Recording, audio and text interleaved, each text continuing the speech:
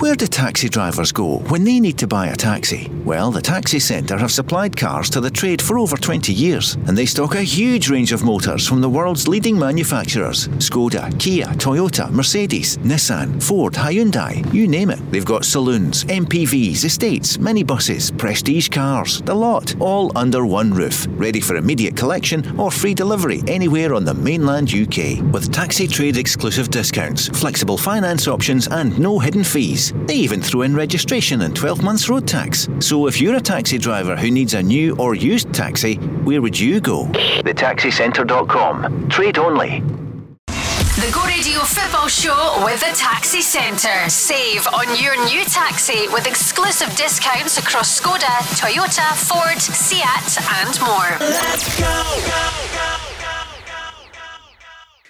Well, the Scottish Cup gets underway again tonight. The weekend starts with Hibs against Cove Rangers. Tomorrow, Rangers against Stirling Albion.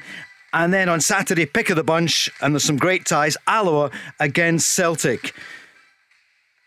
Well, the league, though, has hotted up. If you're a Celtic fan or a Rangers fan, it's going to be some end of the season. Is it the end of the season we can talk about? Leanne Crichton is with us. You were at Pittodrie the other night, Leanne. Rangers, is it a point gained or lost, would you say? Only, I think, come the end of the season will that probably really be the telling tale. I thought it was a really strong performance from Aberdeen the other night. I think we can see now that there's other teams that are strengthening. There's other teams that are now getting a bit of consistency in form, and I think both sides of the Old Firm are going to find it really tough to go out the rest of this season without dropping points, but it's certainly getting a lot more exciting than the title race that we had last year. Points are going to be dropped probably by both of them. Absolutely, yeah, and I think that's the way that you want Scottish football to be. Travelling up to Pittodrie on Tuesday night to cover that game, it would, even as a reporter covering it, a pundit, it's not the same vibe if it's going to be a walkover or that one team's going to come away with a win. So thoroughly enjoyed the game, and was across the Celtic game, Hibs on Monday night. Again, a really strong performance first half from Celtic, but you could see that Hibs are strengthening again with Sean Maloney getting in there, but they've got lots that they can improve on, and I think we can see across the league, as I say, it's going to be so tight. A lot going on in the background. We're speaking to one of the biggest names in the game in a few moments, joining us live. The Zoom call, it'll be ready in a second or two. Simon Donnelly, we saw you and heard you on Monday night. Celtic got 22 off with a bang, 2-0 against Hibs, but the performance, especially the first half, was a bit special. Yeah, first half really good, Paul. High intensity. Survived a little scare after 3 minutes. I think Hibs possibly should have scored that one. It's came to Nisbet a wee bit quick at the back post, hasn't anticipated it. And Celtic go right up the park, and Maeda, 4 minutes into his debut, finds himself on the penalty spot, stroking one into the back of the net. So Celtic were really impressive. Hatate had a really good 45. I didn't expect him to keep it up. He covered every blade of grass in that first half. And considering the Japanese boys hadn't played a lot of football before that, I thought they might kind of die a death in the second half, which proved to be the case after about an hour. But he certainly showed enough in that first 45 minutes, Hatate in particular, that he's going to be a big player for Celtic. Well, it's going to be some rest of the year coming up. Rangers, for example, we heard on the show last night that Morelos has been called up by Colombia, so he will miss Celtic against Rangers on February the 2nd. And for Celtic, well, we know that some of the players will be away on duty for Japan. Will the game go ahead? We'll talk about it tonight. But joining us now, there's only two managers have got to a cup final this season, took their teams to the cup final. Ange Postecoglou and Jack Ross took Hibs to the final. But of course, as we know then, in one of the most astonishing moves, he wasn't there as manager because he left the club just 10 days before it. And Jack is joining us live here on the Go Radio Football Show. Jack, good evening. Thanks for joining us. How are you, Paul? Yeah, I'm good, thank you. Good after that terrible introduction. I thought we didn't have you. That one there, just right at the top. I can see you there. I hope you can see Leanne and Simon here in the studio. Listen, we were baffled about it. You'd taken them to the cup final. How did you feel that night when you beat Rangers and took them to the final? What was your feeling? Obviously one of elation, but what was going through your mind? I think in the aftermath of that semi-final, I think naturally you have the excitement of looking forward to a National Cup final. I'd been fortunate enough to take Hibs to the Scottish Cup of the previous season, but in that season when there was no supporters, it had a very different feel around it. So I think to look forward, hopefully, to the opportunity to go back to full Hampden was an exciting one. However, we were, even at that point, our league form had dipped. So I think even though we had enjoyed the successful semi-final victory, we still had a lot of focus on addressing the league form. And subsequently we weren't able to do that well enough, if you like, in order for us to be charged for the cup final. So I think at the time when you win that semi-final, you don't for 1 second imagine that you won't be in charge for the final, especially when it was coming round so quickly. But as I said, unfortunately I wasn't, and then you have to move on from it. I mean, when we saw the result at Livingston, which turned out to be your last game, you thought, well, that's not good. I know it'd been a really difficult run in the Premiership. Did you have any idea at the end of that game that would be your last time as manager of Hibs? No, I mean, I certainly think that I think every time I've managed, I've always tried to set quite clear and ambitious targets for both myself and then the playing group that I've worked with. And when you do that quite openly, then sometimes it can count against you, because I think you're judged against your own standards. And so, we're finishing third the previous season and getting to the latter stages of cup competitions. We had set the bar fairly high, and even the start of this season, we had enjoyed, a really positive start. So I think we had dipped, and I would acknowledge that, but I did probably feel as if that we had collectively had done enough in probably the previous 2 years to hopefully enable us more time to try and ride out that period. But as I said, these decisions are made all the time in football. I'm no different. There's other managers that have found themselves in similar positions, and you do suffer. I think you suffer as a manager when you're not winning games, and then you suffer when you lose your job. You take a lot of pride in what you do, and you want to be successful. And so when it's deemed that you're not doing that, then of course it hurts. And the players, Leanne and Simon, are going to come in as well. Question I wanted to ask you was, where did you watch the cup final? I remember saying it on the programme here, saying, I wonder where Jack Ross is today on cup final day. I didn't watch it, Paul, to be honest. It was a difficult afternoon for me, because I think I was, I formed such a close bond with players and staff, and naturally I wanted them to go and be successful. And I think it was important. I had the privilege of managing a brilliant club for a couple of years, and so I'd been determined to try and bring success to the club, and I think we had done that in relative terms. So it was a difficult afternoon. Chose not to watch it. In truth, quite pleased when the game was over, one way or another. I think that allowed me to move on a little bit as well. So I made the decision not to watch the game. Leanne, the players were still, I know sometimes dressing rooms are lost or whatever, but they had a cup final to go for. It wasn't going well in the league. It wasn't in like relegation. It was still there ready for the top six and ready to push for Europe. But you got the sense the players were gutted, and in the role that they had played by letting him down in the league. Yeah, and I think that, Jack, how are you doing, first of all? Hi, Leanne. No, I think, listen, as players you feel that responsibility, and I think that's maybe the toughest part, and Jack, you can maybe account for that or not, but leaving that job in that position with such good relationships with the players, but ultimately you're the guy that loses your job and the players remain in their position. And I think everybody on the outside could see it was a case of players underperforming. I think there was a few COVID cases in the earlier weeks, Jack, is that right? In the run-up you were hit quite badly in terms of the playing group and preparation for matches and stuff. Yeah, but I think I think even in the aftermath of it, or certainly in the last few weeks, I never really looked for excuses in that respect. I think you have to find a way to try and win games, and even in the aftermath of the COVID disruption we had, we produced the performance against Rangers. I think we just went through a period that, in amongst probably the difficult run we were having, I would accept there was 2 or 3 games where I think we played really poorly, but there was probably 4 or 5 others where I think we were okay, and there was, there wasn't a lot between us winning games and not winning them, and that happens at times. And I think the point you were saying earlier about players, and I've been in that position as a player who managers have lost their job, you do feel responsible, particularly if you feel as if the environment and the culture is good and you're having relative success. But I think when you accept the position as a manager, you have to accept that you're the one that will always carry the ultimate responsibility if results don't go well. And I've done this long enough now to accept that's the case. Simon?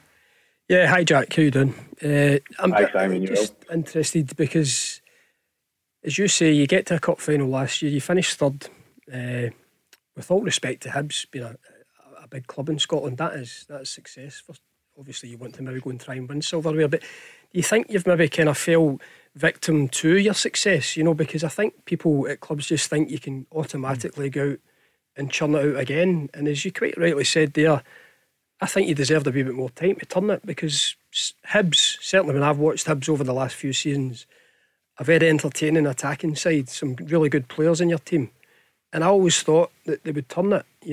I think Hearts coming back into the league this year makes it a wee bit more difficult because they've strengthened again, but they're in the right half of the league again, and I'm sure if you'd got the time you would have turned it. Yeah, I think, Simon, the point about how you're judged, and I mentioned it earlier about being judged against judged against yourself, if you like. I think Derek McInnes is probably the best case in point in recent times in Scotland for that. I think what Derek achieved at Aberdeen consistently was outstanding, but he wasn't judged against previous Aberdeen managers. He was judged against what he did there, and I think that's okay. It's okay to a degree, but I think as long as sometimes other people have that understanding as well, and also I think when you add into the mix, I think we do live in a world, not just a football world, but a world where people want change all the time and get bored very quickly. We want a new phone, a new car, we want a new manager, we want new players. I mean, players are the other thing that's interesting, because you don't even look at your playing days where there's a clamour almost now in every transfer window to have a high turnover of players.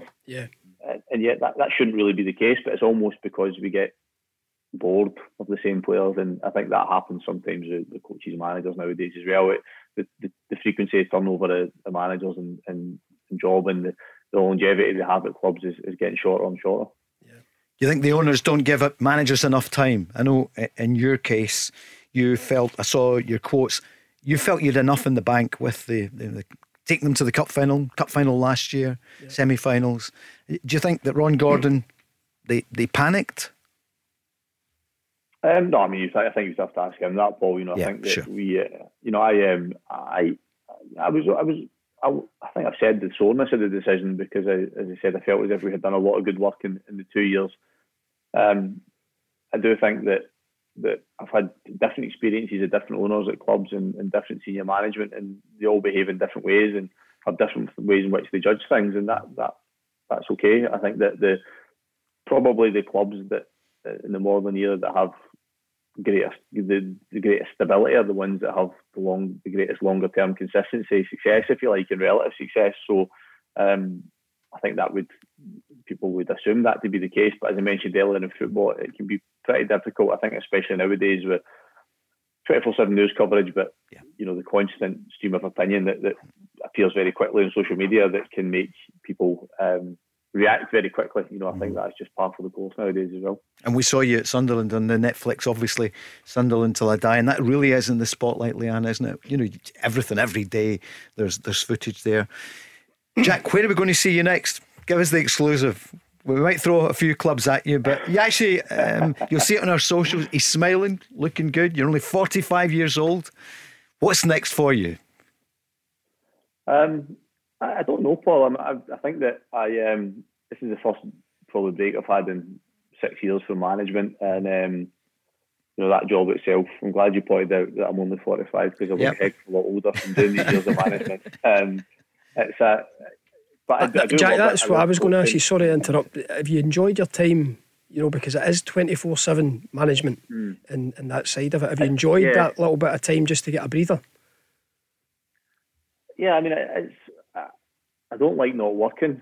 Not just the management. I'm used to working, and I'm kind of built that way. So that's been a little bit to adjust. But this has been the longest period, and I have, it's probably taken me a few weeks to get over the disappointment, and now I feel a lot more refreshed and starting to dip my toe in other opportunities. But I do enjoy management, and I do enjoy coaching, and it's so I miss it. I miss that as well. So the truth is, probably that's what Paul asked earlier. I don't really know, to be honest. I'm quite open-minded about what lies ahead next, but quite prepared to be patient to make sure that whatever choice I make career-wise is the right one, because I think that's important as well. Jack, can I just ask you, I've had the pleasure of listening to you on the A licence as well, and I know you're held in really high regard amongst the new kind of up and coming coaches that have been on those courses, they speak very well. But is there anything from your time in your last two jobs, i.e. Sunderland and Hibs, that maybe going into the next job you would reconsider, or there's things that you would do differently?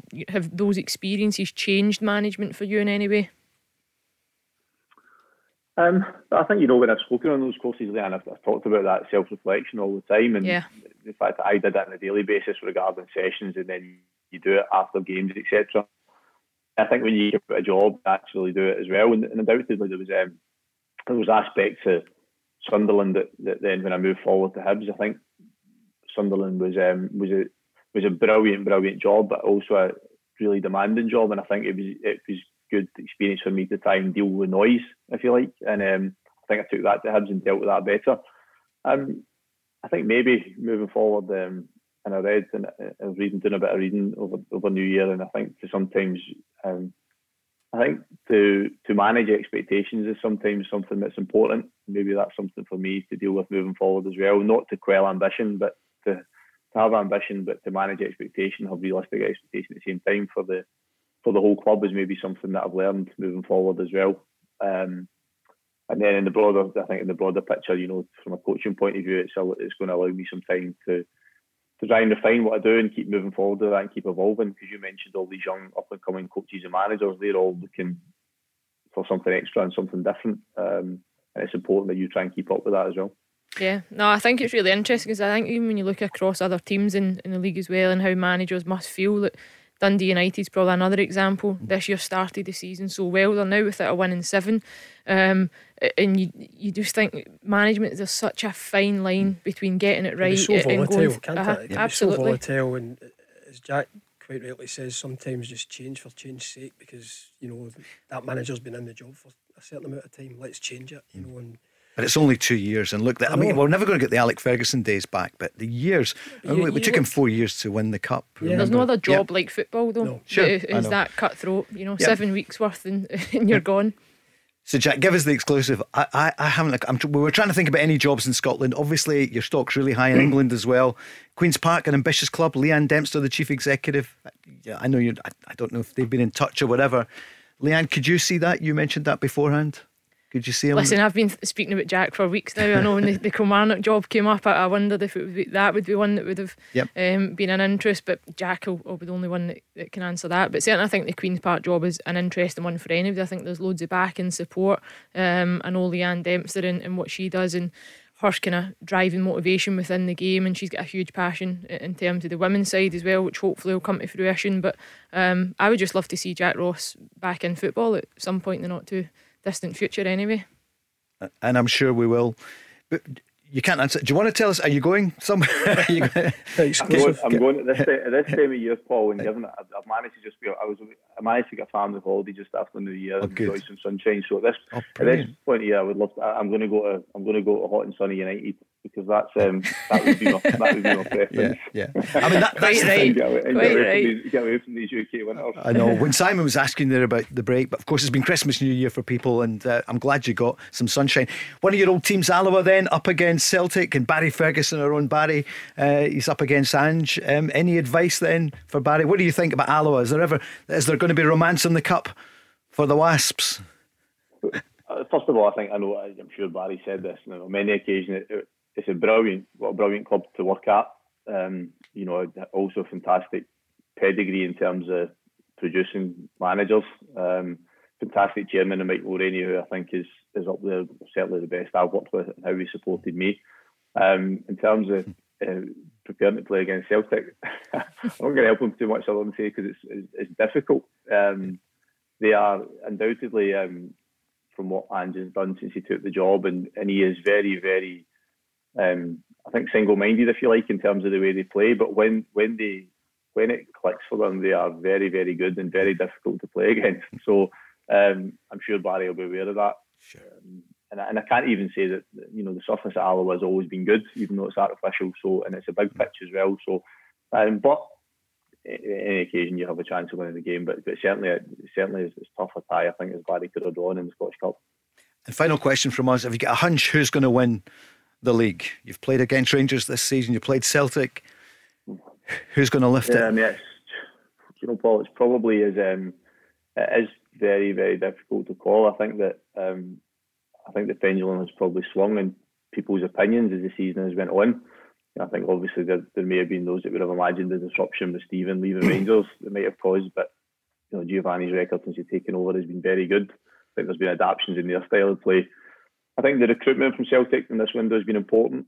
I think it was probably necessary to give them the best possible chance of winning the league, and I think it may be another one of those seasons that goes right to the very end, the way it's heading at the moment. Jack Ross, thanks so much for joining us in the programme. Maybe you come into the studio one of the days and join us here in the heart of the Gorbals. Jack, thanks so much. Thanks, Paul. Thank you. Cheers, Jack. Cheers, Jack. Jack Ross live here on Go Radio. The Go Radio Football Show with the Taxi Centre. Hosted by Paul Cooney, Leanne Crichton and Simon Donnelly. Listen live weeknights from 5. Talking Scottish football first. Let's go! Go Radio Football Show live from Glasgow from 5 every evening. Thanks for making the switch. Well over 1 million downloads. Fastest growing station in the world. That's not an official statement from the company. That was just from me. No, great stuff there from Jack Ross, who joined us. Great humility as well, but you can see real purpose. We could see him. You'll see him on the socials shortly at Go Football Show. You'll see him on our Twitter account, Insta, TikTok as well, maybe, Joe. Not sure yet, but TikTok. Excellent. He's got bigger things coming, hasn't he? Yeah, it's really good to listen to him. I wasn't just saying that because he was on the line. Genuinely on the courses that I've been on and any other courses that Jack's been across as a mentor and a tutor within it, everybody loves to listen to him, loves to hear his philosophy and the way he speaks about the game, and that bit about self-reflection I think is really important, and that's probably something that you hear a lot more now, coaches really thinking about that and trying to do more of it, because I think it is so important. But I was genuinely surprised when he lost his job at Hibs. I think it was really harsh. He'll be back in the game soon though, because he, as you mentioned, his age is on his side, his talent, his ability. I think the way he speaks to people, the way he comes across, he's a really good communicator. It's really insightful, and I think he just puts it across in a manner that people can resonate with. Certainly can. It was great to hear Jack Ross there. You made some great points with him as well, Simon. I wonder where he'll go next, because you made the great point. They came third last season. Third. That's what he said himself. Third in a cup final, and for Hibs, I mean, out with winning the cup. What else can you hope to achieve? And then he gets them to another final this year. A fantastic performance in the semi-final, and then he doesn't get to take his team to the final. And it was interesting to hear that he hadn't even watched the game, so there was a pain there. Obviously he didn't want to suffer it. I know, I remember saying in the programme, where is he going to be on match day? And you thought he would watch it, whatever, but I can understand it. Must have been really tough, especially to beat Rangers, who were the favourites in the semi-final. And you had the Rangers vice-captain saying at 3-0, then 3-1 down. Well, it was all over. It was all done in the first half. Right, that's Jack Ross, and he'll maybe join us here in the studio tonight. We've got Simon Donnelly, the former Celtic and Scotland star, and Leanne Crichton, the current Motherwell star, ex-Glasgow City, and 72 caps. How's your nan? She's listening in? She's good. Hopefully she's listening. Yeah, fantastic. Gave her a wee reminder earlier on to get the iPad fired up and get the Go Radio app on. No, she loves it. That's great. She's got birthday time, same as us, Simon, same time of the year. Right, some breaking news last night. Rob and the guys had news about Alfredo Morelos being called up by Colombia. Matt O'Reilly is at Celtic Park at the moment. The 21-year-old from MK Dons. Looks as though that's done and dusted, should be announced any time. He's had the medical, and I'm sure that will happen this evening. Simon, what do you think of him? He was wanted by quite a few clubs. If I'm being honest, Paul, I don't really know a lot about the kid. I believe he's an attacking midfielder, which the only thing interest from there is it's quite a strong position with Celtic just now. They've got a lot of creativity in there, especially now they've brought Hatate in. Ideguchi is another midfielder that can play in there. Turnbull's obviously out injured. It's a strong position in the Celtic team, so it'll be interesting to see, I suppose. And I've said it before, you cannot have enough good players, and at the start of the season that was the kind of thing that was getting directed at the Celtic squad. They didn't have the depth. So they're certainly going about that in this transfer window, so it'll be interesting to see where Matt O'Reilly fits in. Leanne, what do you reckon? Yeah, listen, there's certainly depth to the Celtic squad now. Simon's absolutely spot on. I think it will be interesting, but I just wonder now if Ange Postecoglou, his recruitment's gone so well, he's now at a stage where he's bringing these players in with the idea of weeding a few out. That just haven't quite made the mark, and you almost forget even players like James McCarthy. You wonder what the future really holds for him, because I've not quite seen him fit into that Celtic way of playing. Milo Soro is another one who, you think back to last season when he stepped in occasions for Scott Brown, looked like he could have been a real player and possibly a replacement, but he's absolutely been nowhere near it. So you would assume now that Matt O'Reilly's coming in to put pressure on these players, and you might start to see less of those names even on a Celtic bench, to clear out the numbers. Because I think now, as you say, I think it will be the next step, whether it's in this. But these guys, Yeti up front as well, they haven't really been quoted, and they've found themselves now with this recruitment further down the pecking order. So I think that will be another job, to move a few on. Yeah, and I think that even looking at the way that Giamakis played when he came on the other night, I found fascinating, because he's now starting to do things though that you wouldn't associate with him, and I think that's a dangerous place to get to as a player as well. What do you mean by that? He was doing a lot more running than you've ever seen him do, very deep, dropping into midfield, trying to do the type of running and getting back defensively the same way a Kyogo would do. For me, I think when you start to lose your identity as a player, I think you can only sustain that for so long. I don't think that's his game, and there's probably other players that now fit that same category at Celtic, where if you're not going to be able to run and you're not going to be able to have that intensity and you're not as robust and resilient and as dynamic as Ange Postecoglou needs you to be, there's no place for you at Celtic now, because they have got a real identity. You've seen that for 45 minutes the other night, Simon. You were at the game. They come out the traps flying. They're a real handful, and I think Jack Ross touched on it as well. When it clicks for Celtic, it clicks really, really well. So what do you think's happening then? Is it the intensity that they play at?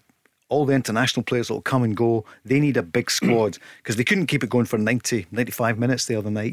It's not the same in the second half. So is it going to be a bigger squad so they're not all going? I like you, I was thinking, who's going to go then? And you mentioned that, Simon, you're bringing in, he's 21, so he's not a 17, 18 year old. I think he's going to be he's going to play. First team squad. Yeah, definitely. I think most managers now want at least 2 players for every position, and really competing, sometimes 2 and 3. And Rangers had that, didn't they? Last season. And it pays off, because what you need is just like for like replacements almost. It doesn't change.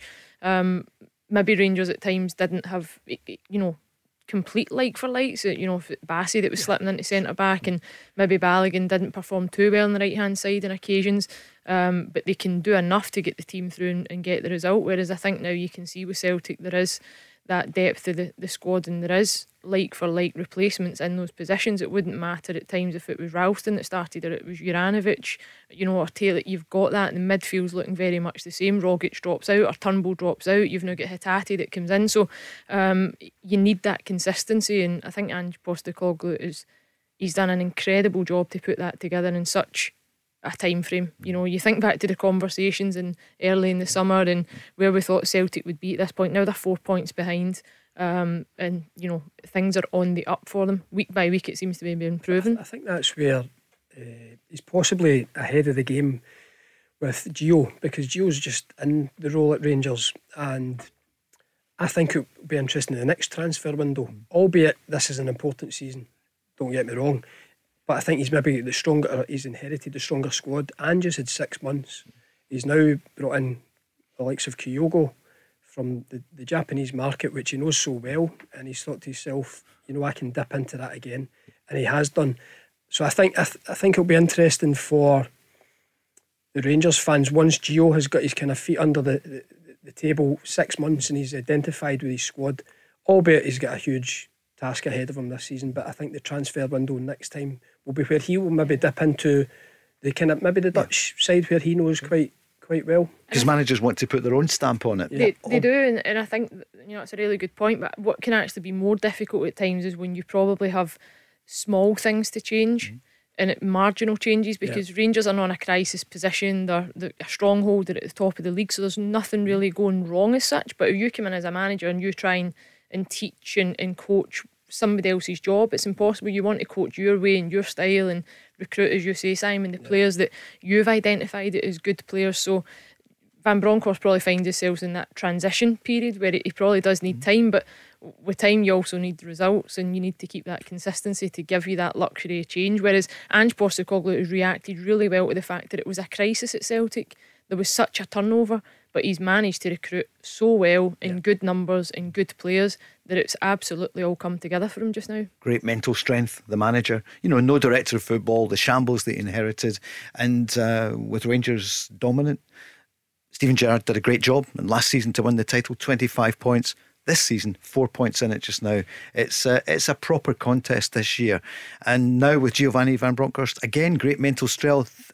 Let's hear from him now, talking about the squad update. And we want to hear about Morelos and Aribo and who's going to be missing on February the 2nd. Still a lot of football between now and then. So here's the latest today from the Rangers boss. No, we don't have any major concerns. There's some stiffness, but physically we were okay after the game.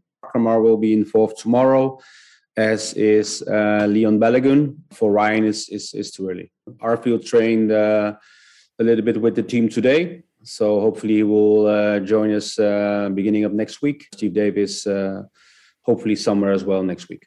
So Stephen Davis, and it's not often you said that last year that he was missing. He's not ready yet, nor is Scott Arfield. Joe Aribo, wow, he's doing so well, isn't he, in AFCON. So Rangers, for the first time, have had a few real injuries. Ryan Jack not quite ready yet, but still, it's good news he's back training. What do you think about the Rangers squad? Do you think there'll be any transfer activity with 11 days, 5 hours to go, Leanne? Possibly. I don't think you could ever rule anything out. Looking at the squad on Tuesday night, it was perhaps the weakest that I had seen the bench for Rangers, which was what we've just mentioned. It was what they had in their favour last season. Really strong bench, really strong starting 11. Everybody knew their roles and responsibilities. Giovanni Van Bronckhorst didn't quite have that to tap into at Pittodrie on Tuesday night. I think, perhaps bringing somebody like a Kemar Roof off the bench in those games sometimes gives you that different dynamic. Having a Scott Arfield that could have gone and stretched beyond making those deep runs from midfield in behind a back line was missing. The control of Stephen Davis. So these are the things that you probably have taken for granted as a Rangers supporter over the last season, that they never faced adversity like that. Whereas Tuesday night it was perhaps telling that on a night that wasn't all going their way and Aberdeen came out the blocks and really wanted to get something from that game, they were punished in the sense they only came away with a point. John Hartson made the point when we asked him the other night. This, remember, was before the Rangers draw at Pittodrie.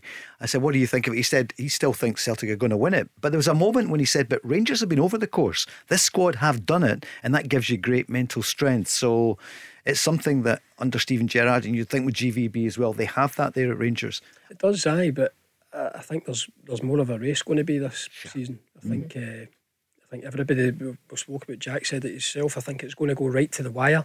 I think there'll be more points dropped. I said it last week, I thought somebody would drop, and I didn't think Celtic's was a shoe-in for Celtic. When you've been away for 3 weeks, you are re-energised and you've rested, but you don't know if you're going to hit the form that you've left. I think they won the last game against St Johnstone, but they came out the traps and got the game won in 45 minutes against a team that have shown that they can hurt against Rangers and Celtic.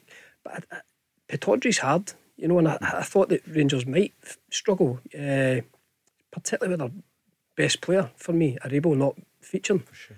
And that proved the case. I think Aberdeen obviously could have the penalty, and then Rangers get a good goal on the back of that, and you think maybe that 30 seconds Aberdeen could just go mentally, but they stuck in with it, and at 1-0 things can happen, and that's what happened in the second half. They got a penalty, and they probably could have went on and won it in the end with the man advantage for the last 10. Although I think Rangers played well when they went to 10 men just in the last 7 minutes. They had to defend. They were one man down with Ryan Kent off.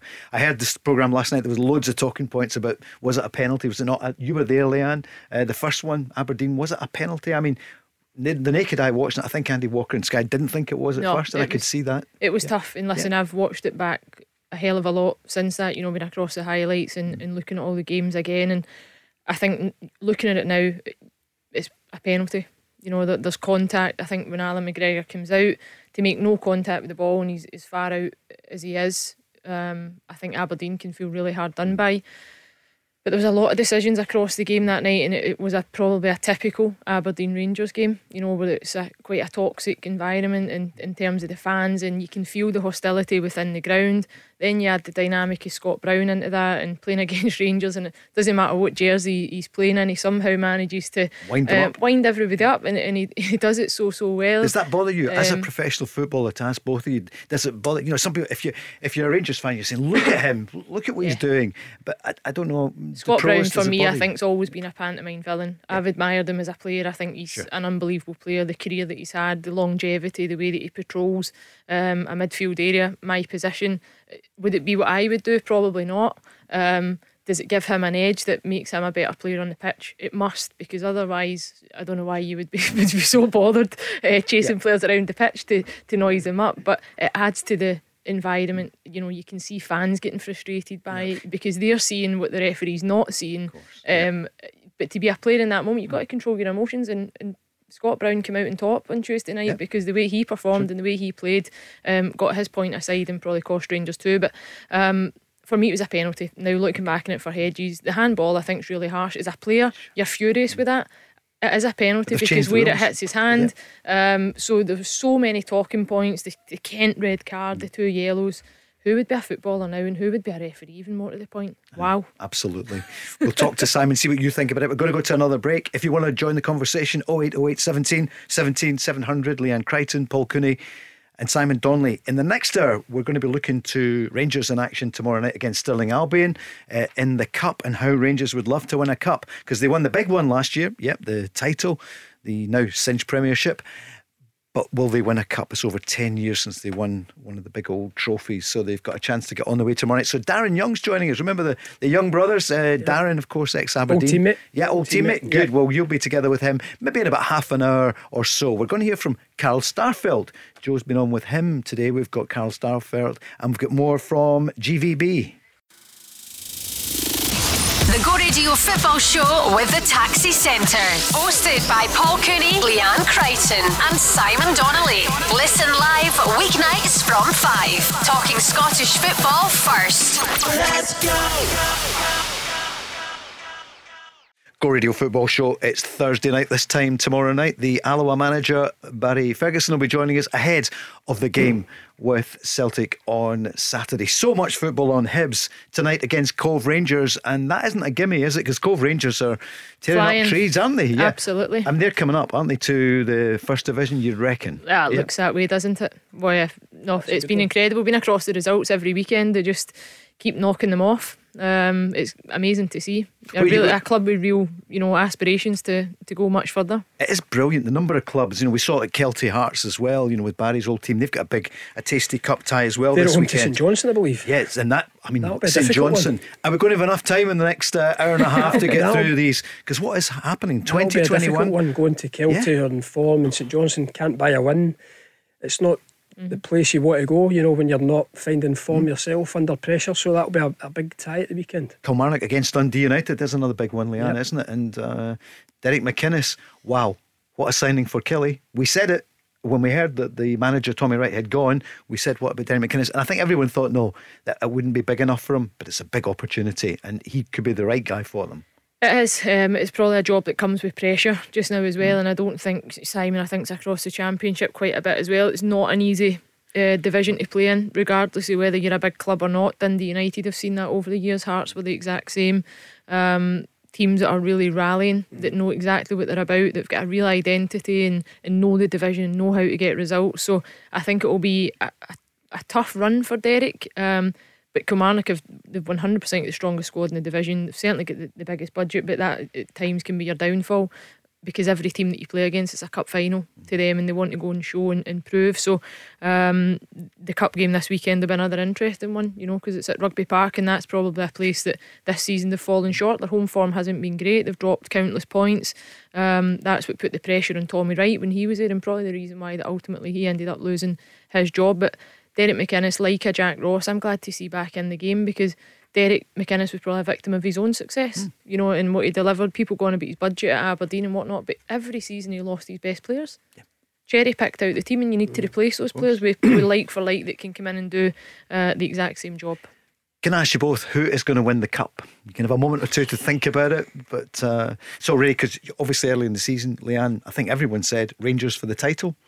And there's no reason to change that, is there? Just I haven't seen you since last year. No, I think Rangers are still top, and I think based on what we've seen last year, it would be disrespectful for anybody to write them off. What I think will be different this year is that Simon will note as well, if you're a team that delivers success, anybody can go and deliver success once, but to go and repeat that's then when the real mentality comes in, because to then deal with the pressure and the expectation is different from being the underdog in the team that was written off. So for Rangers this season, as much as I think you said John Hartson thought Rangers had been over the course, I think it's a completely different season again. The fans are now back in as well. Every stadium you go to, teams and players want you to fail, and that's what Rangers will face this season. So I think it'll be really tight. Now you're asking me to call the Cup. The Cup, yeah. All the best for that one.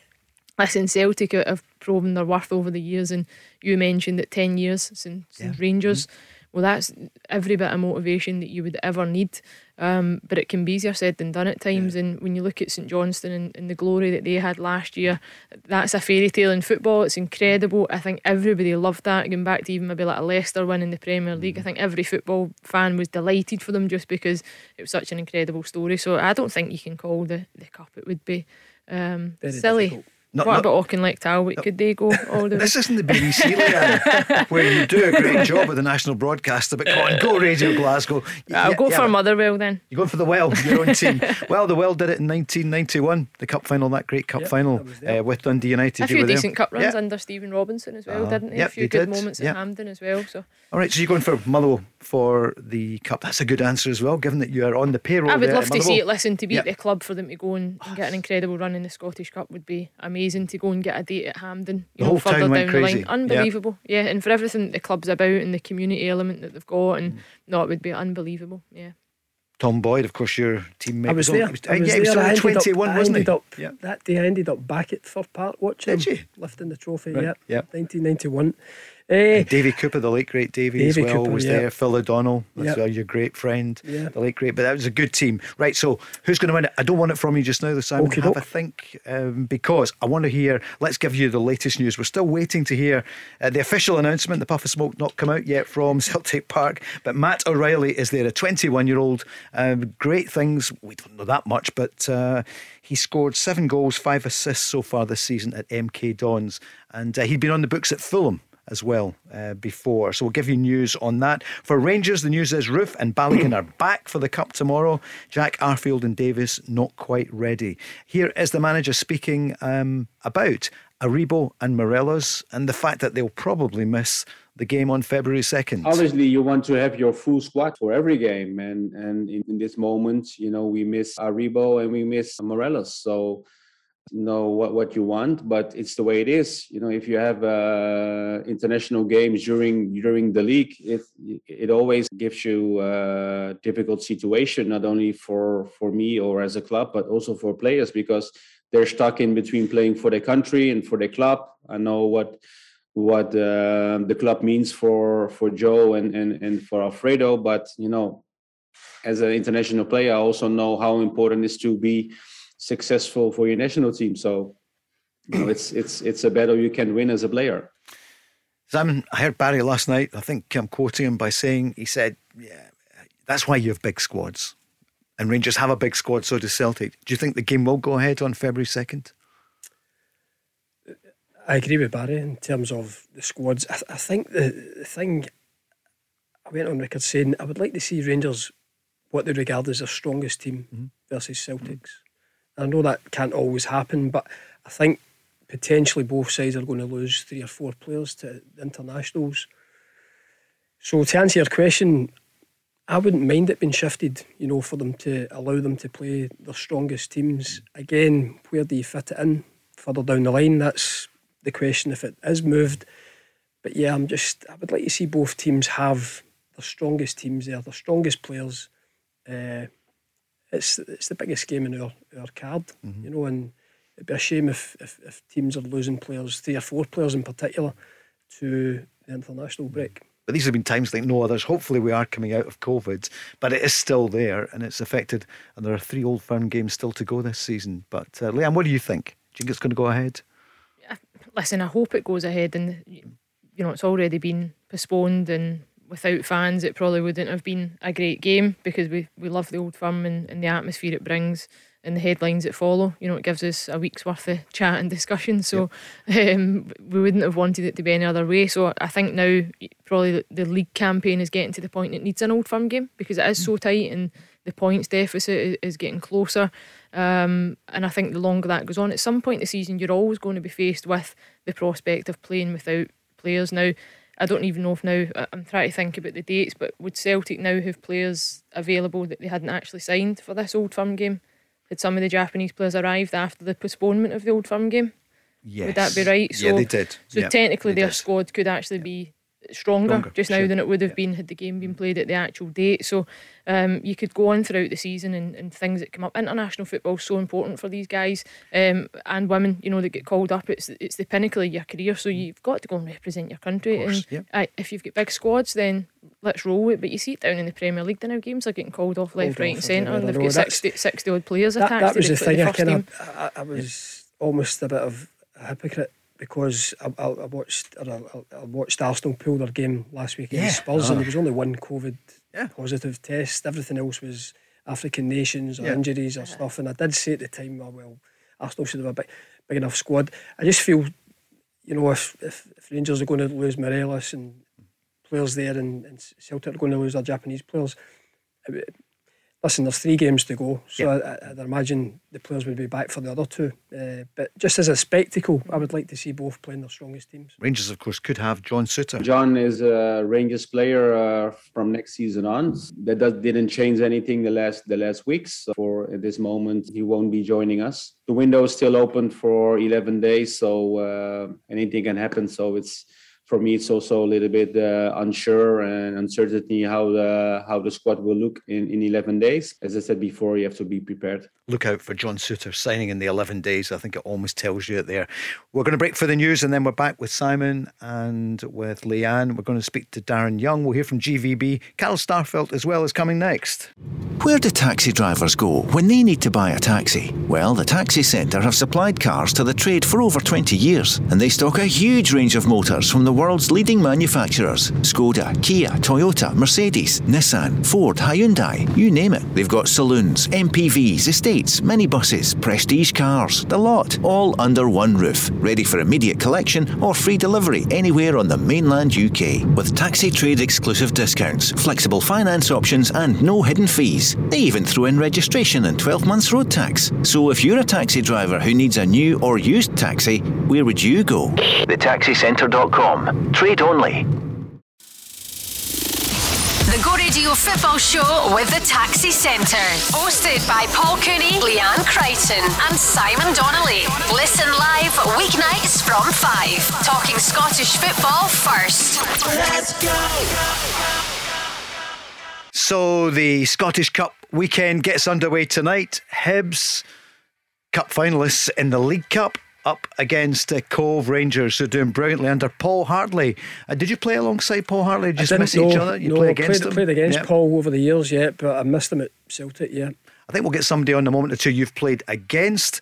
And with. Right, okay, that's coming up in a moment or two. Darren Young, the manager, appointed just a month ago, the manager of Stirling Albion, up against Rangers tomorrow night. That'll be hopefully a big crowd, Leanne. You would hope so. You would hope so. I don't think it will be capacity with it, but certainly you would think after 35, especially the layoff, perhaps, maybe the fact that fans have missed out for as much as they have in recent weeks, they'll maybe get out the ones that would have potentially sat and watched it in the TV. You would hope so, because that's why we've been on about it for weeks, is that we miss the fans at football games. So hopefully tomorrow night, especially for Stirling Albion, that's a massive game for them, and what an opportunity to go and play. And whether you know you're going into the game as an absolute underdog or not, you want to go and give it your all, don't you, with a big crowd. We'll hear from both managers in 2 minutes. Before that, one team, as we mentioned, have got the first silverware of the season, and it's Celtic winning the Cup just a few weeks ago, a month ago, in fact, against Hibs. Carl Starfelt, part of the Celtic winning squad, spoke to us, and he said they are hungry for more silverware. One of the reasons many players come here, and they come to this club in the hope to win stuff. We won our first trophy here.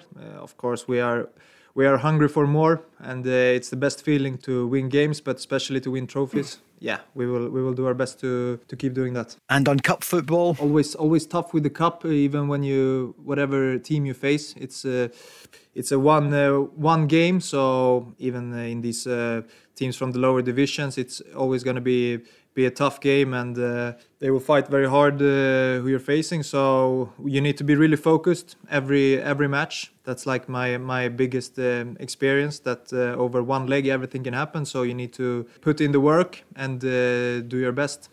Yeah, and these players that come across, they put us all to shame. They can play football, but also the English. It's fantastic, isn't it? Unbelievable, isn't it? Amazing. Sign him up for the programme. Let's get him on. That's Carl Starfelt. Let's hear from GVB, someone who knows this game so well. And he's won the cup with Rangers. Tomorrow night he faces Stirling Albion. Oh, I think it's very important because it's the shortest game to win a major prize. So in that perspective, we do everything to win this cup. I think every prize, as I said before, every prize you play for, you have to go with the same intention and the same intensity as you always have, because you want to play finals. I had it as a player. I have the same feeling as a coach. So we have to make sure we are able to win another major prize for this club. So this time tomorrow night, he'll be at Ibrox, and across the corridor they'll just arrive, I'd imagine, Stirling Albion, led by the manager Darren Young, who joins us now live on the Go Radio Football Show with the Taxi Centre. Darren, good evening. Welcome to the show. Hi guys, thanks for having me. How's it going? How's the market? Because you also, because you're part-time, you work in housing as well. You're selling houses. Yeah, I work with Remax, so just working away in between the football. So enjoying that. The market's still picking up. Good, yeah, Remax. Yeah, I remember the guy who ran it, the franchise in Scotland. But tomorrow, all your thoughts will be about going to Rangers. And I was reading you the other day talking about when you last went there. I think maybe as an Aberdeen player, you had the tummy was going.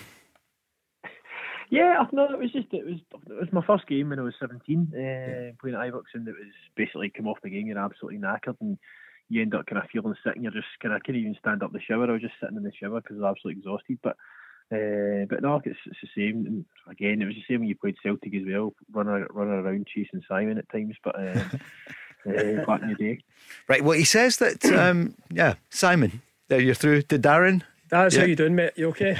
How's things? Aye, good, thanks. Tell us about the hamper. Oh, I was telling Paul, he was asking, obviously we played against each other many moons ago, and then we were teammates at Dunfermline, and I told him we first met each other. Do you remember where? The World Cup. That's the one. Yeah. I think you're going to say Victoria's nightclub. I thought you might have said that as well. That was afterwards. Yes, 1998. I was telling Paul there was 4 of you came to Saint-Remy de Provence down in the south of France. So that was the first time I met Daz, yeah. And we went on to play against each other, and as I say, good teammates at Dunfermline for a couple of years. Great. Yeah. And that was good. You remember those days? Yeah, it was a great experience, to be honest. That was unbelievable to get there. Again, you're just as a hamper boy, but we actually did, as hamper boys, we did everything. You trained as well, didn't you? You joined in the training sessions and all that. We took part in the training and everything, and just basically had to polish Simon's boots a few times, but that's never lasted long. Well, they wouldn't need too much, because sadly Simon didn't get on at the World Cup. I mean, thanks for reminding me, Paul. Sorry, Simon. I know John Hartson was ready to come over the thing the other night, but no, listen. And it was a wonderful World Cup. I was lucky to be there covering it. So, and Simon and Leanne, you think about it, from playing at Aberdeen, being there at the World Cup, okay, as the hamper boy, but to be playing second division, and the chance though to go to Ibrox, that jump up from Stirling to Rangers. Amazing though. I assume, Darren, that's why you're in the job as well, and that'll be the message that you're sending to the players tomorrow night, to go and enjoy it. Yeah, of course. I mean, for me, there's a lot of players. There's quite a few of the younger ones who've still got an opportunity to kind of go showcase their talents, and I think they're kind of good enough to be going up to a higher level, maybe back into full-time football. So it's a great opportunity for them, great for the club, great for the chairman with the money side of things. Hopefully there will be 35,000-40,000 there, and kind of make the most of that, because games like this away from home on TV, it's great for these clubs at this size. It kind of keeps us going for a few years, but for the players and the fans' point of view, it's brilliant to have this opportunity to go and play at Ibrox in the atmosphere and the crowd, and just go enjoy yourself and give it your all. How much preparation, Darren, have you had towards this game, and what does that preparation look like? Because I know you're obviously classed as an underdog. How do you prepare the team for that type of experience? It's just been like a normal week, to be honest. Apart from we had to change our training days for Tuesday, Thursday. We've now got a Monday, Wednesday, just because the game's on the Friday night. So a couple of the boys having to change shifts, etc., with their work and their jobs. But apart from that, we've just kind of done the normal Monday, hard working session, maybe a couple of attacking side of things that we want to do. And then last night, again, we were just kind of get stuck into sort of defensive side of things, which we might have to do a bit more than usual. But again, still at the end, worked on set pieces, corners and free kicks, just in case we get that far up. As it puts it into perspective when you're talking about guys having to change their shifts, part-time football. This is very much your cup final tomorrow night, isn't it? And it's important that the guys go. They might never get the chance to play on a stage like that again, whether it's at Ibrox or Celtic Park. So they really have to go and savour the moment, eh? Yeah, that's what I'll be kind of saying to them as well. Look, go and enjoy it. Don't have any regrets. Come off the park. Just if the last 60 minutes, 70 minutes, then go and give it your all. And then from there, that's all I can kind of ask of them.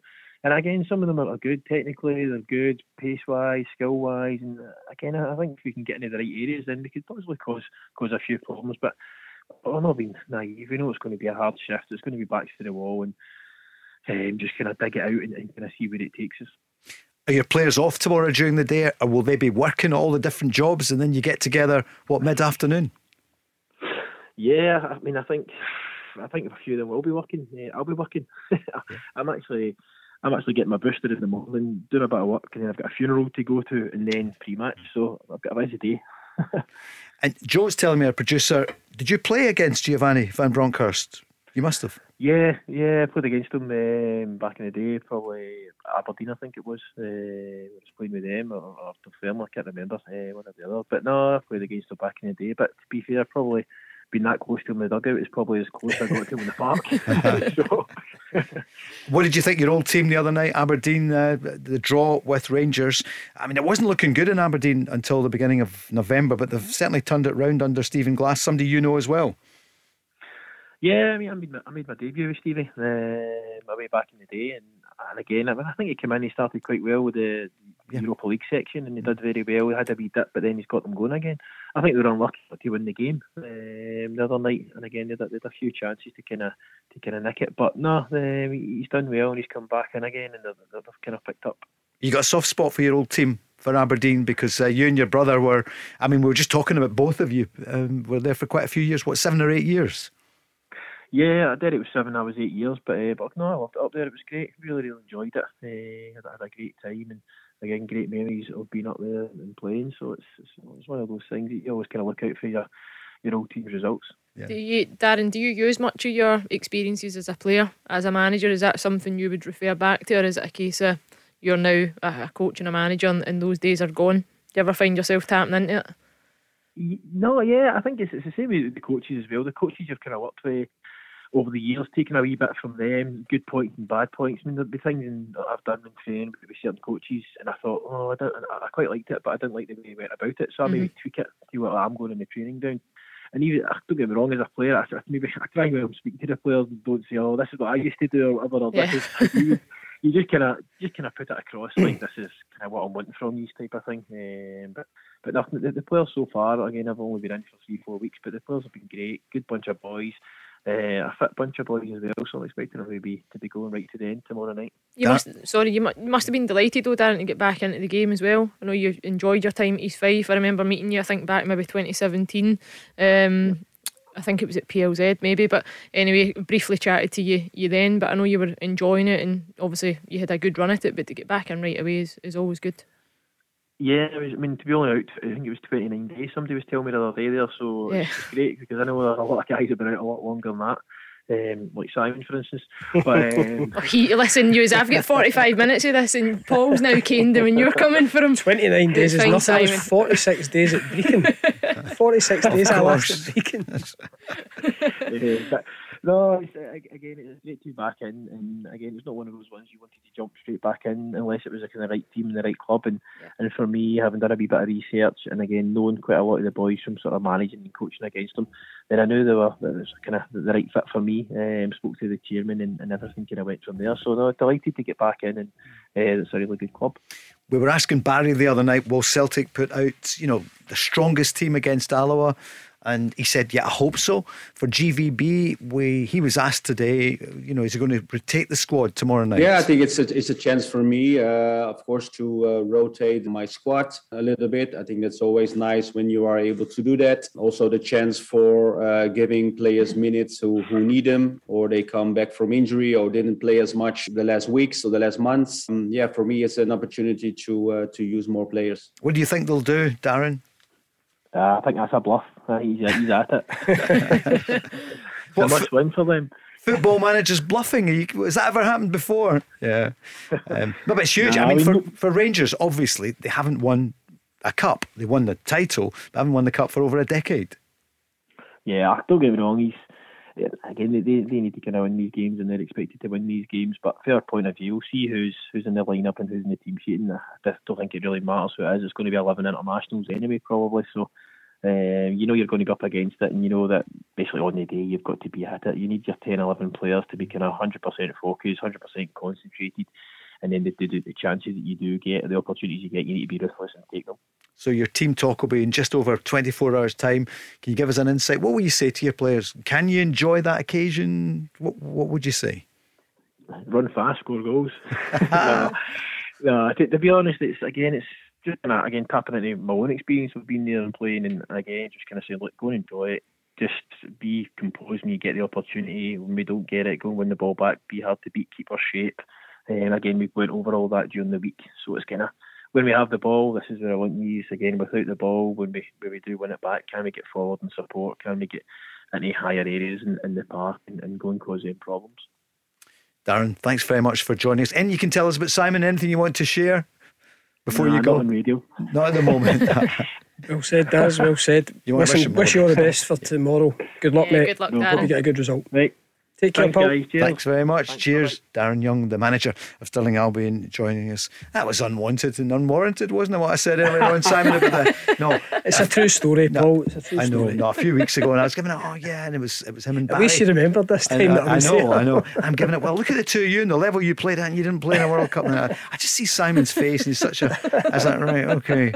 I was there as well, but you should have got on. You thought, well, the manager said, Obviously, I'm going to say that. Of course, I should have got on. Yeah, of course. It would have been great. But that was, listen, it was a great experience. It was a great experience for Darren because I think it was him, Mark Burchell, Kieran McInnesby. There was one other. And it must have been great for them as well because they were just breaking through 17, 18, but they were training with the full squad. You know, the sessions, Craig Brown was bringing them into the sessions. I think I played up front with McInnesby in one of the bounce games. So it must have been great for these guys, playing with the Scottish international team. That's the type of experiences you want to be able to give players, isn't it? To give them that taste, but also treating them in terms of the work ethic and going away and having roles and responsibilities and what it takes to make it as a player. It's probably the bits of the game now that we've lost, isn't it? That even for me in the women's game that never actually had that academy and never had that, like the Y forms and whatever that young players would sign, and then they would work in and around the stadium and have in jobs cleaning boots and whatever. I actually think it would be really beneficial for a lot of young players now. But you probably see it in the women's game in the sense that a lot of those players still have jobs anyway. Similarly to Darren speaking about part-time football, so they have that side of life that they get to know, and unbelievable. They got a World Cup though, that's phenomenal. That was the thing though as well though. I mean they were called hamper boys to go, but they would have the odd jobs to do, but they ultimately were filling in training sessions. If there was one or two out, right, we'll pull these guys in. So Darren would have played in the first team by then, I'm quite sure. But to go and then play with the international players, your John Collins, Craig Burley's, these guys, must have been really great for these the young kids. Can I ask you a question? What were the boots in '98? What were you wearing then? Adidas or Adidas? I think Adidas, possibly. Which ones? Preds. Were Preds? Must have been Preds. Oh yeah, the Predators, early 2000s. They would have just broke on. What are your favourite ones, Leanne? Preds. What do you I was wear even now? thinking about Preds. Is it? Yep. No. Yep. Still, when I probably went through a phase and for a couple of years wearing Nike boots, and I never felt they were as comfortable. And now that I've got back to wearing Preds, I've never changed. Unbelievable. Who cleans your boots at Motherwell? Who do you think? I clean my boots and probably everybody else's boots as well. Those were the days you had somebody cleaning your boots. I used to clean boots myself. Sure. Charlie Nicholas, I cleaned Charlie's boots. That's a good thing actually about the AstroTurf pitches. No mud. No mud. Champagne They just Charlie. clean themselves, especially a rainy day.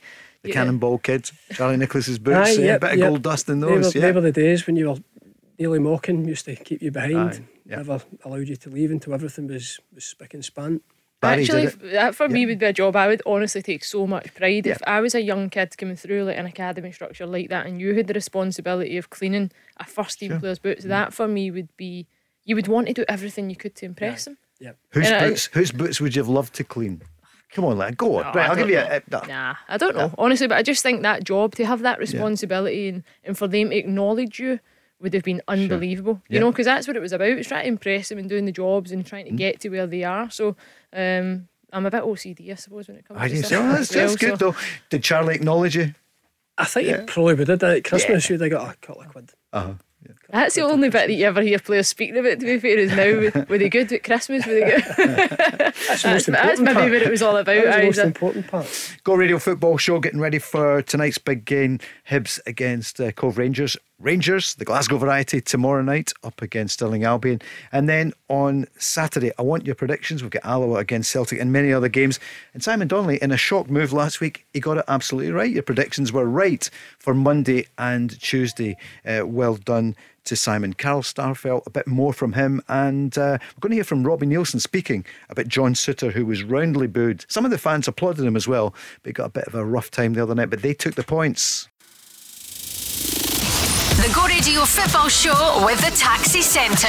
Hosted by Paul Cooney, Leanne Crichton and Simon Donnelly. Listen live weeknights from 5. Talking Scottish football first. Let's go.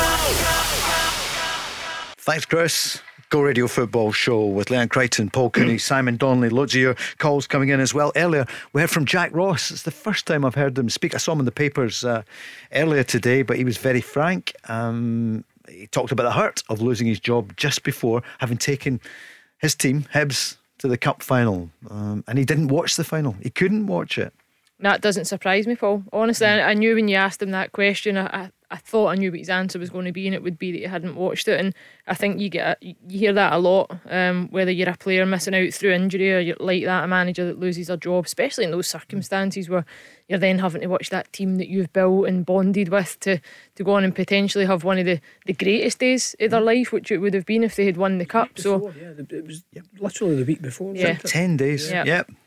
Because they lost to Livingston. Right, some news coming in about one of his old players, Martin Boyle. I mean, there was talk a few weeks ago, would he be going to Celtic? Couldn't quite understand that with Celtic having so many strikers and with Jota wide players and Forrest. Right, here's the news coming in. He's unlikely to play tonight because the Saudi club Al Fassi have come back for him. So Al Faisali have come back in, the Saudi Arabian club. They reckon Hibs are now wanting about 3 million.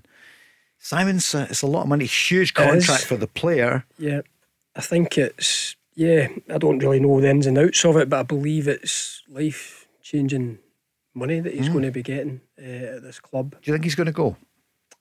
I think he will. If Hibs get the 3 million, I think he will. Yeah, 2.5 million, 3 million. Yeah. Leanne, what would you think? Yeah, I think for Martin it would be life-changing. And I don't know Martin. I know his wife, Rachel, and they're in a totally down-to-earth family. Rachel plays at Hibs as well. She's part of the national team. I think in terms of that dynamic, it might be a tough move for him because I don't know how that will play out.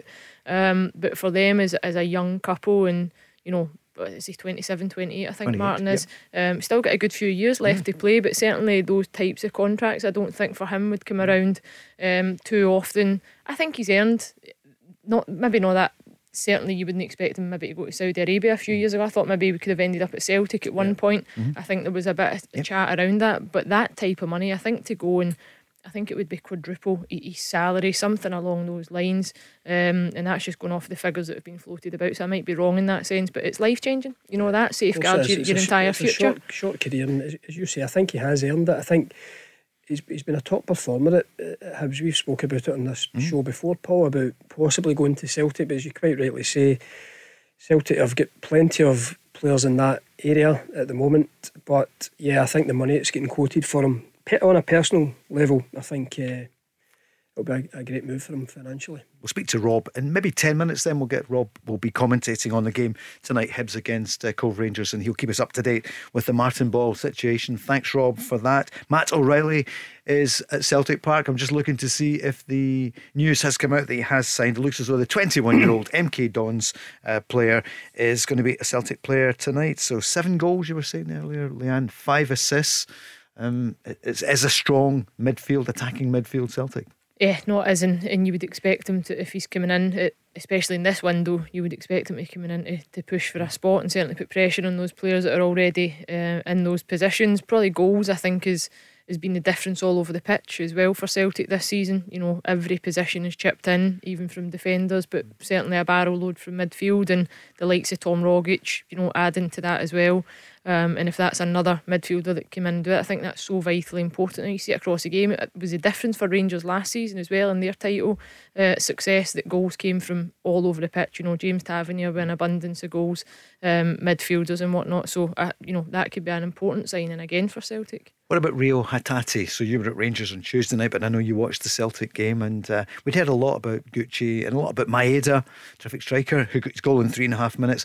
But what about Hatate? Looked very, very good, Paul. Yeah, but sometimes it's hard to get a real gauge for a player, and I was across the commentary for the TV highlights that night, and I think when you take in the game like that, it's often difficult to really fully appreciate it in the moment, whereas if you're live at the game and you can see that and you can watch the movement off camera almost, I would zone in on those players. But I think you could just see that he was in a different level. The way he received the ball, for me, I said to Simon before we came on air, he's almost 2 passes ahead when he receives the ball, and that's when you can see a really good midfielder. He paints the pictures in his head before the pictures even been painted on the pitch, and I think that was really good to see. I think he'll be a top operator if they can keep him fit with the energy levels that he showed in that 45 minutes. Might take him a couple of weeks to get there, Sid, just in terms of the demands, and you mentioned the lack of football, but for me, he looked a real good buy. Yeah, I think the biggest compliment, it looked as if he'd been there for 3 or 4 seasons. You know, for a debut at a full house at Celtic Park, he wanted to receive the ball in different areas. He was getting in between Hibs' midfield and their defence, picking up good areas, always showing for the ball.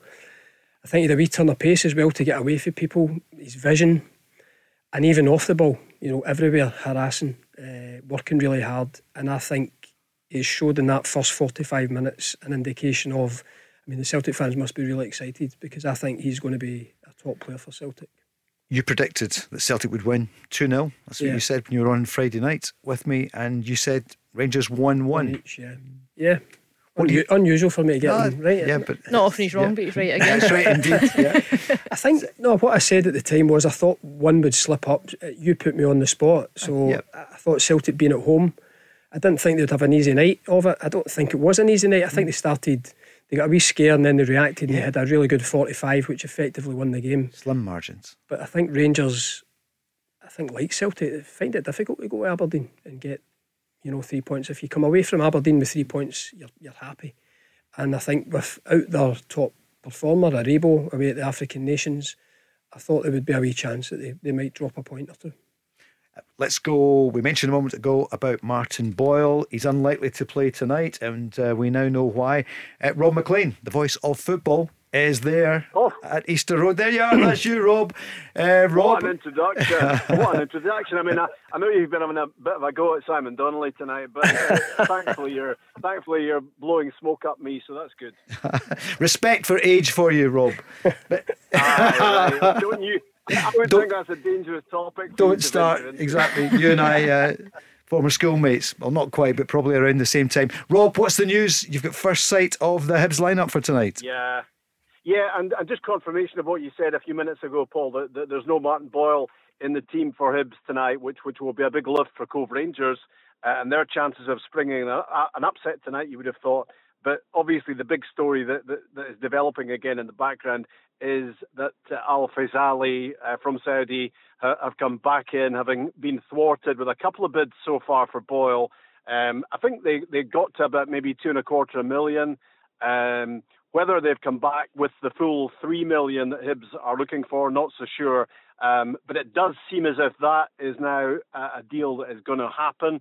I think it's about £30,000 a week. It's Leanne Crichton at Motherwell sort of money. Basically, it's up at that sort of level. Still not as much as you, Rob. Exactly. No, well, absolutely. I couldn't say the drop myself, but no. I mean, obviously, he'll be desperate to go. He's 28. Yeah. I can understand. There will be family issues. Rachel plays for Hibs, as Leanne was saying, and Scotland, and there's her career to think about. But it's that sort of money that kind of changes everything. It's tax free, isn't it? And it's a life changer. And you would imagine it must be a massive temptation to say yes to that. So it does look as if they're going to get an offer Hibs that they can't refuse. And Martin Boyle will be away. So no Martin Boyle in the team for Hibs tonight. And I've counted, I think, 5 changes to the team which lost at Celtic Park on Monday. Sean Maloney might have freshened it anyway, but the likes of Lewis Stevenson is coming in. Ewan Henderson, of course, signed on loan initially with a view to a permanent deal from Celtic. He will play for Hibs for the first time. Christian Doidge is back in. Melker Hallberg is back into the team. And there's also another debut tonight for Chris Mueller, the American international. So he comes into that Hibs team as well. So that's virtually half the team changed. No Martin Boyle, who's a real potential match winner, of course. So that will be a lineup, I would imagine, Leanne, that's going to give Paul Hartley maybe even more encouragement, you would say, because they've got plenty of encouragement because they've been going so well, 15 games unbeaten in all competitions, Cove Rangers, and they won't be distraught to see that Hibs line up minus the name of Martin Boyle. Absolutely. No, 100%, Rob. I think even watching the game on Monday night, that was probably Hibs' downfall. I don't think that they get Martin Boyle in the game as much as they needed to, because when he picks up the ball, he adds a natural energy to the lineup. His pace is a fear factor straight away. So I think Cove would have probably prepared to how to nullify that and how to get close to him and how to stop that threat. Take him out your team, it gives you a natural lift. I think adding those other changes into it as well for Paul Hartley probably gives him another edge, in the sense that what I seen from Hibs on Monday night was that they were really trying hard to implement a different style and a real bravery at times, maybe too much actually, that they could have been more direct. So whether they'll stick to that tonight, then you're bringing in those new players like Doidge that have been missing for some time. How quickly can they get up to the pace?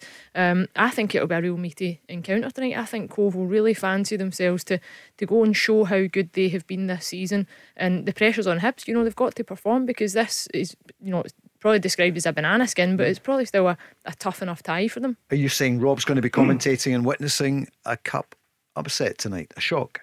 Listen, I think if Cove turn up and play and really believe in what they can do, it is their cup final. We've just spoke to Darren Young in terms of how Stirling Albion will approach, going to Ibrox tomorrow night, and I think it's very similar for these players.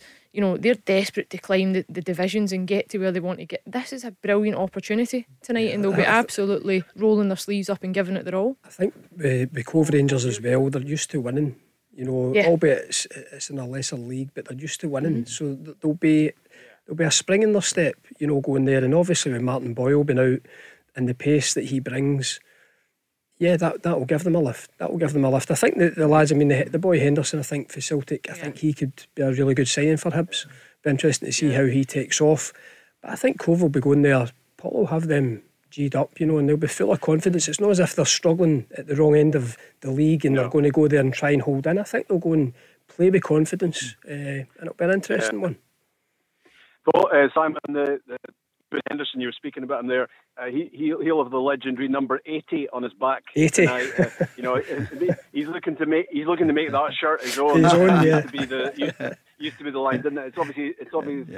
I'm not entirely sure why he's chose number 80. Anyway, I think freed of the Celtic thing, and it just wasn't happening for him there. Yeah. I think he could actually be a pretty special player. I agree with you, Rob. And there's excitement about Chris Mueller, the American as well. Yeah. You know Kevin Nisbet for Hibs tonight. He's on the bench, and he obviously missed that big chance, didn't he, Simon, on Monday night? Yeah. You were there. Yeah. That we might have had a different game had he taken that chance. And there was another chance in that game as well that I thought he could have done. Yeah, a couple of chances, Rob. Yeah. So no Boyle, no Nisbet. Christian Deutsch back in, hasn't started for a long time. So there is an element of the gamble, I would have thought, in this selection from Sean Maloney. Rob, who do you think's going to win the cup? I'm asking Leanne, I'm asking Simon. Have you got a feeling who might be winning and lifting that trophy, famous trophy, in May? Well, I mean, it's difficult not to go down the line of the top two, either Celtic or Rangers, isn't it? But if you're going for maybe a left field, possibly Hearts, as a bet for the Scottish Cup. But I mean, this is a great stage, isn't it? It all starts tonight, and it's the fourth round, and it's the big teams in for the first time, and you do look at the potential for a shock tonight. And I was just going to say that the Cove Rangers have signed Mark Reynolds. The former Dundee United captain, won the League Cup with Aberdeen. A great player, quality player. So when they've got the ability to bring in that sort of experience, Fraser Fyvie, who's won both the Scottish and English Cup competitions. They've got Rory McAllister and Mitch Megginson, have scored 32 goals this season between them. So you do look at a team that is in that winning habit, albeit 2 divisions below. I don't think it's the craziest notion to think that we might be in for a shock tonight. Well, he knows everything. Ask him a question. Ask him anything, fact or figure, before we go to the break. Go on. Is it anything? Actually, it's usually fact or fiction.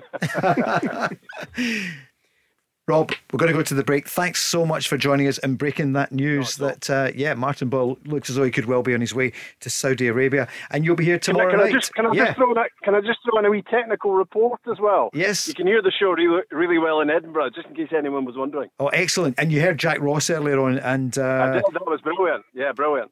Got your message. I mean, that's the first time I've really heard him speak in that way. He'll turn up somewhere, Rob, maybe south of the border?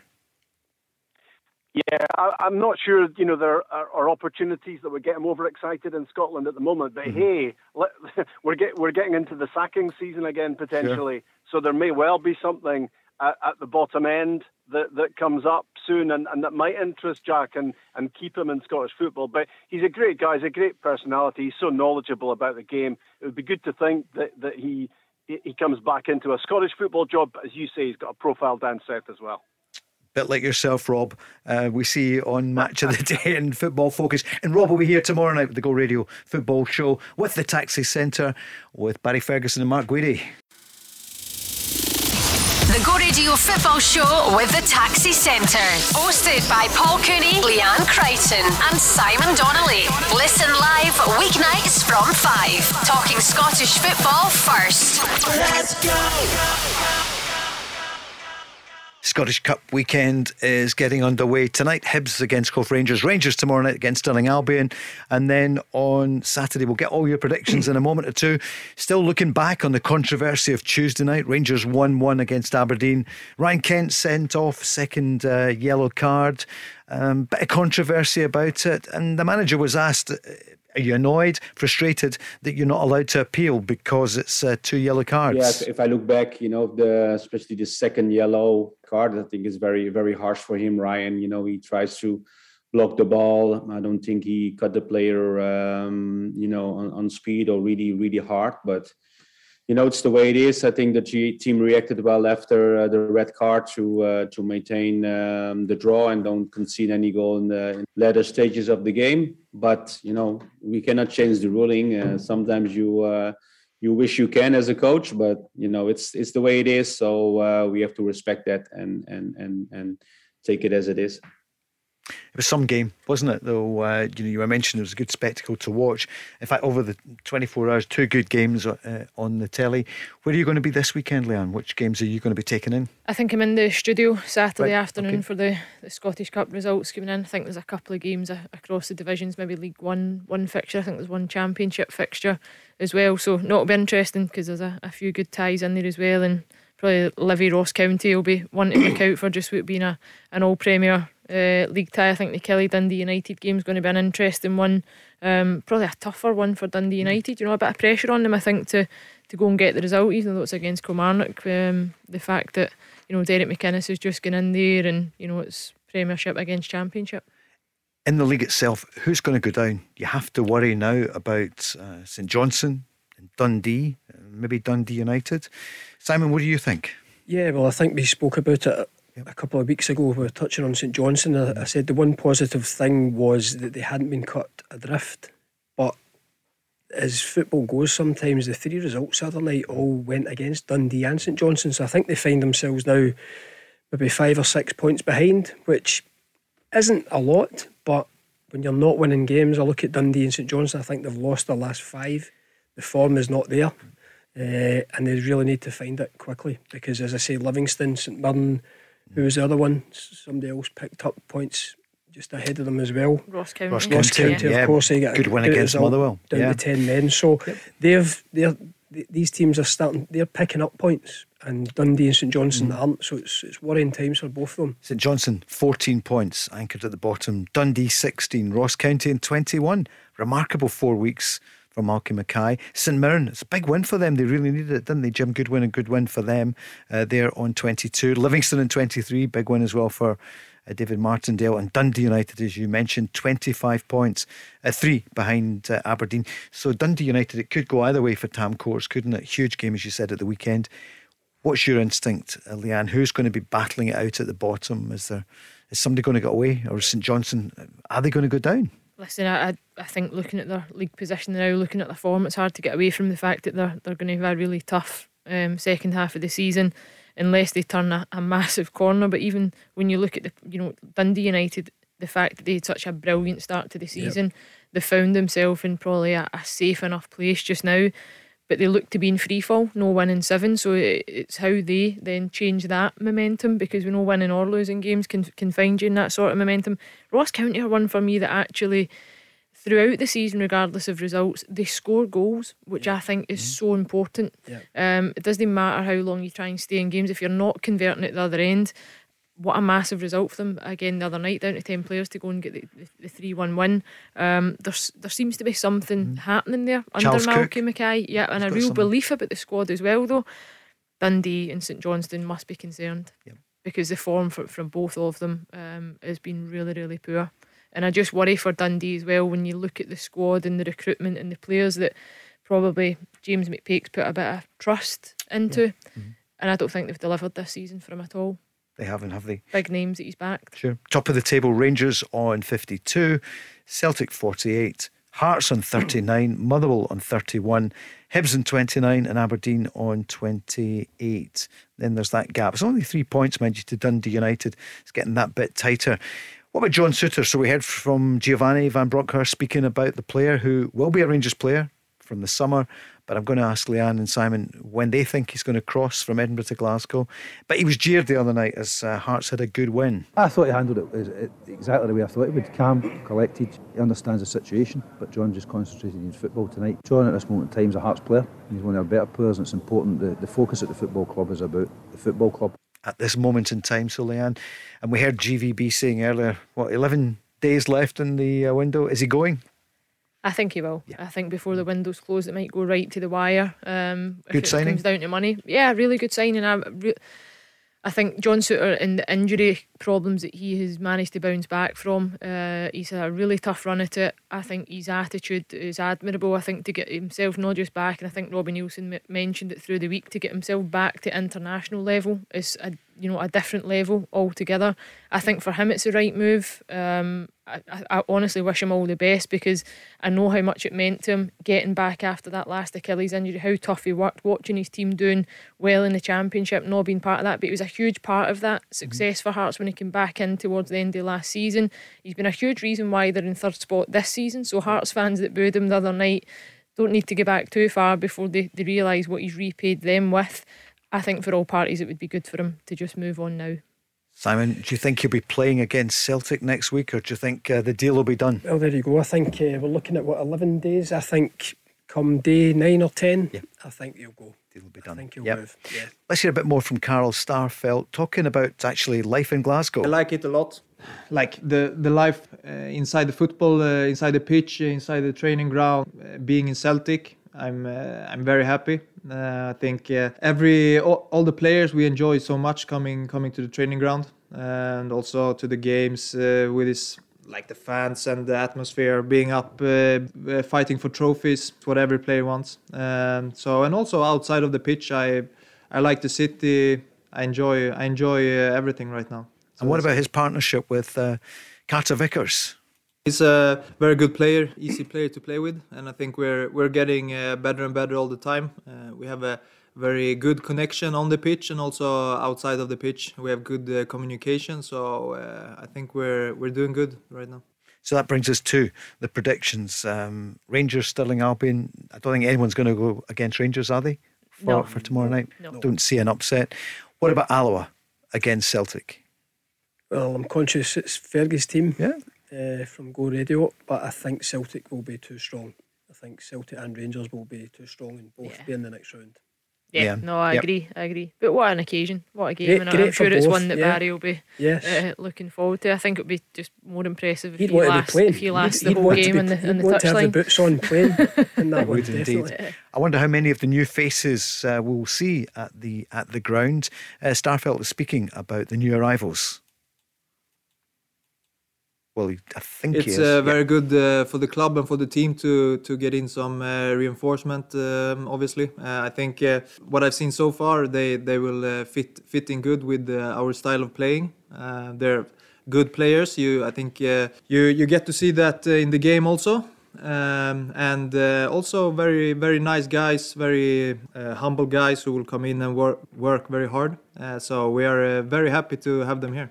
As Glasgow's radio station, I think we would love to see Rangers Celtic Rangers in May in the Cup final. Will that happen? Out with them. So Leanne's gone for her own Motherwell to lift the Scottish Cup. Simon, who do you reckon? Well, out with the obvious two. I was going to plumb for Hibs, but I think Rob has kind of talked me out that tonight, just the way that game's setting up. There might be a wee upset. So I'm looking at Aberdeen at home against Edinburgh. Maybe Aberdeen might be their year. I'm going to give you the Cove Rangers lineup just briefly, which Joe's just given to me. I'll give you it in a second or two.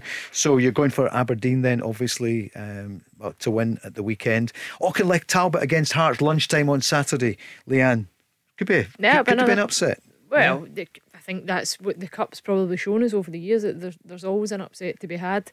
Another brilliant occasion. Auchinleck Talbot have been a team that we've watched now for a number of years in the Scottish Cup and followed that journey.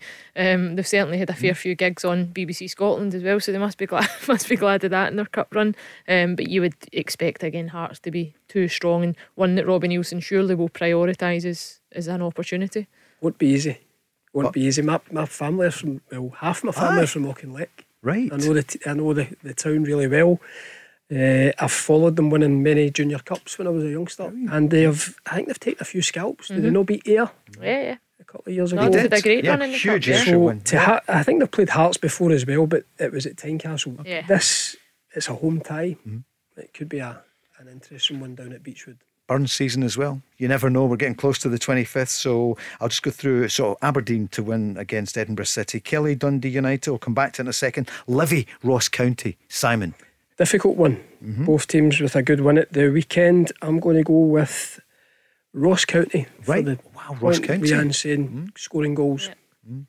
Yeah, no, I think again it'll be a tough tie. I think Ross County will take a lot from that result the other night, and it could be one that they go on and kick on again. What about your own team? You've got Motherwell against Hamilton at the weekend. The women's game, is that on Sunday? Yeah, it is. Yep, Sunday afternoon, 2:00, New Douglas Park, Lanarkshire Derby. Yeah. So one that we're looking forward to, and certainly one that I'm sure Hamilton are as well. And the Motherwell Morton, team, they've got to bounce back, and I think they were bitterly disappointed with that result the other night, especially with the player advantage to travel to Dingwall, and I can only imagine what the bus journey and the way back would have been like.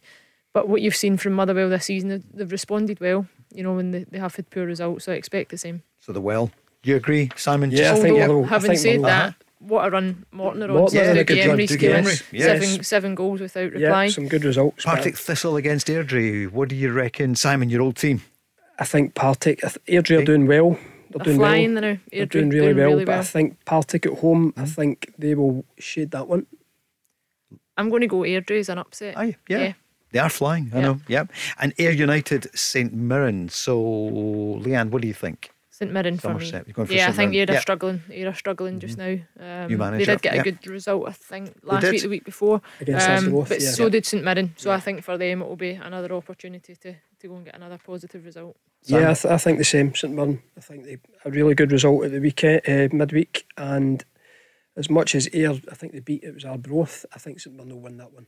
And Hibs Cove Rangers then tonight. You started the day thinking, well, maybe Hibs get to another final. What do you reckon, Hibs Cove Rangers? I still think Hibs. Yeah. I still think Hibs. Yeah, I think Hibs will edge it. Maybe even a 2-1, something like that. It could be. I think it'll be tight. I think it'll be a good game, but I think Hibs. Well, tomorrow night Barry will be here along with Rob and Mark Guidi and getting ready for the game on Saturday. 5:15 his game. There's a great card this weekend. Well, it's been quite an evening, hasn't it, in the show? Excellent. Jack Ross was, I think, great to listen to. Thanks to everyone who's been on and said they enjoyed that interview with him. Darren Young as well, really refreshing to hear him working at Remax during the day, selling the houses and putting the house on his Stirling Albion against Rangers. No, he was practical, he was reasonable, but I think they are going to enjoy it. Thanks so much, Leanne. We'll see you soon. And good luck in the derby. But as a Hamilton kind of Blantyre guy, then might be there on Sunday, might come along. And Simon, enjoy the weekend, and we'll see you next week too. Good man, Paul. Thanks so much, everyone. Thanks, Joe. Thanks, James. And thanks to everyone who called in and was on the socials. Coming up next, it's the news and then Jokel Day, and we'll be back tomorrow night at 5. The Go Radio Football Show with the Taxi Centre. Hosted by Paul Cooney, Leanne Crichton and Simon Donnelly. Listen live weeknights from 5. Talking Scottish football first. Let's go! Where do taxi drivers go when they need to buy a taxi? Well, the Taxi Centre have supplied cars to the trade for over 20 years, and they stock a huge range of motors from the world's leading manufacturers. Skoda, Kia, Toyota, Mercedes, Nissan, Ford, Hyundai, you name it. They've got saloons, MPVs, estates, minibuses, prestige cars, the lot, all under one roof, ready for immediate collection or free delivery anywhere on the mainland UK. With taxi trade exclusive discounts, flexible finance options and no hidden fees. They even throw in registration and 12 months road tax. So if you're a taxi driver who needs a new or used taxi, where would you go? TheTaxiCentre.com. Trade only.